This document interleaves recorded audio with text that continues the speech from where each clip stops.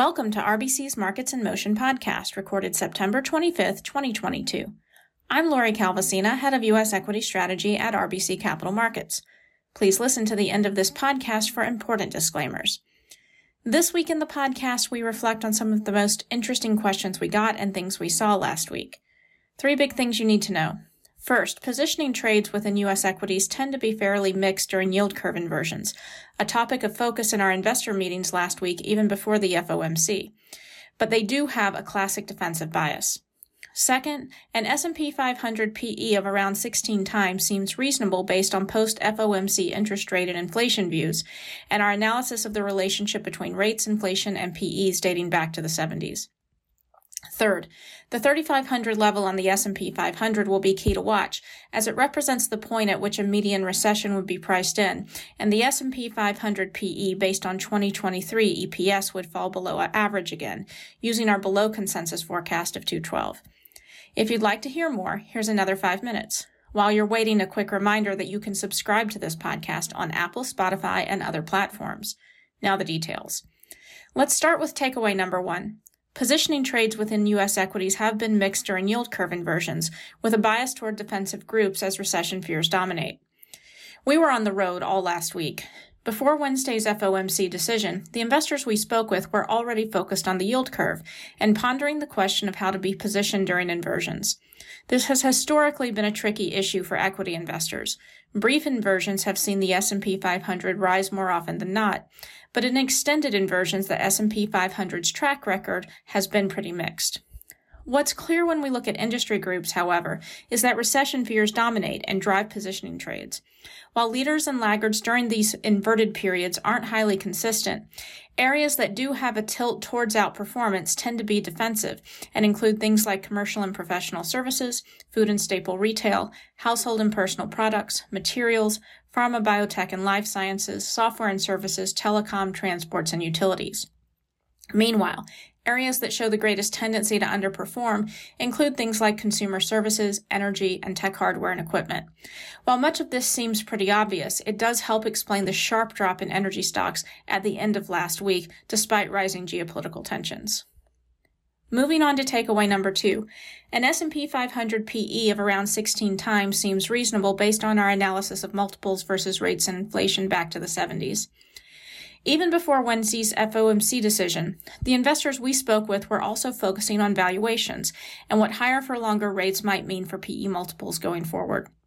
We highlighted our analysis on the relationship between core PCE and the average S&P 500 trailing 4-quarter PE back to the 1960s, which has been anticipating a 16 times PE at year-end 2022, based on the assumption that core PCE would end the year around 4.5%.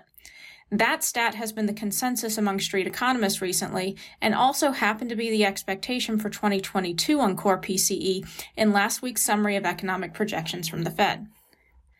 This weekend, we took a trip down the valuation rabbit hole and fine-tuned a model we've been working on that forecasts a year-end 2022 S&P 500 PE based on expectations for 10-year yields, Fed funds, core PCE, and headline PCE, leveraging data back to 1970. We then plugged in 2022 expectations on inflation and Fed funds from last week's summary of economic projections, and then used 3.4% on the 10-year. That assumes 10-year yields will come in a bit due to recession concerns. The model anticipates a PE of 16.35 times at the end of this year for a 57% contraction from the pandemic high of 37.8. That 57% contraction is pretty close to the contraction that was seen in the 1970s as well as after the tech bubble.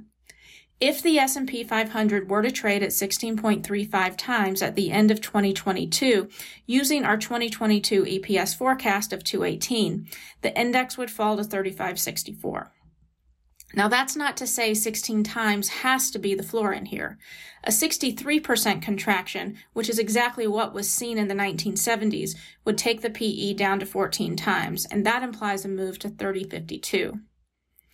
Additionally, when we use the relationship between rates and inflations and PEs only in the 70s and early 80s to come up with a potential PE for year-end 2022, the various backtests on each of these individual indicators came up with a range of 12 to 16 times.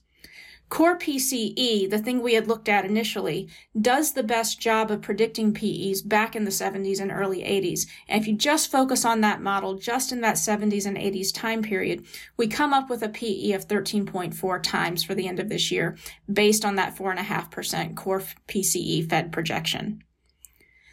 That's a mouthful. Let's wrap up with takeaway number 3.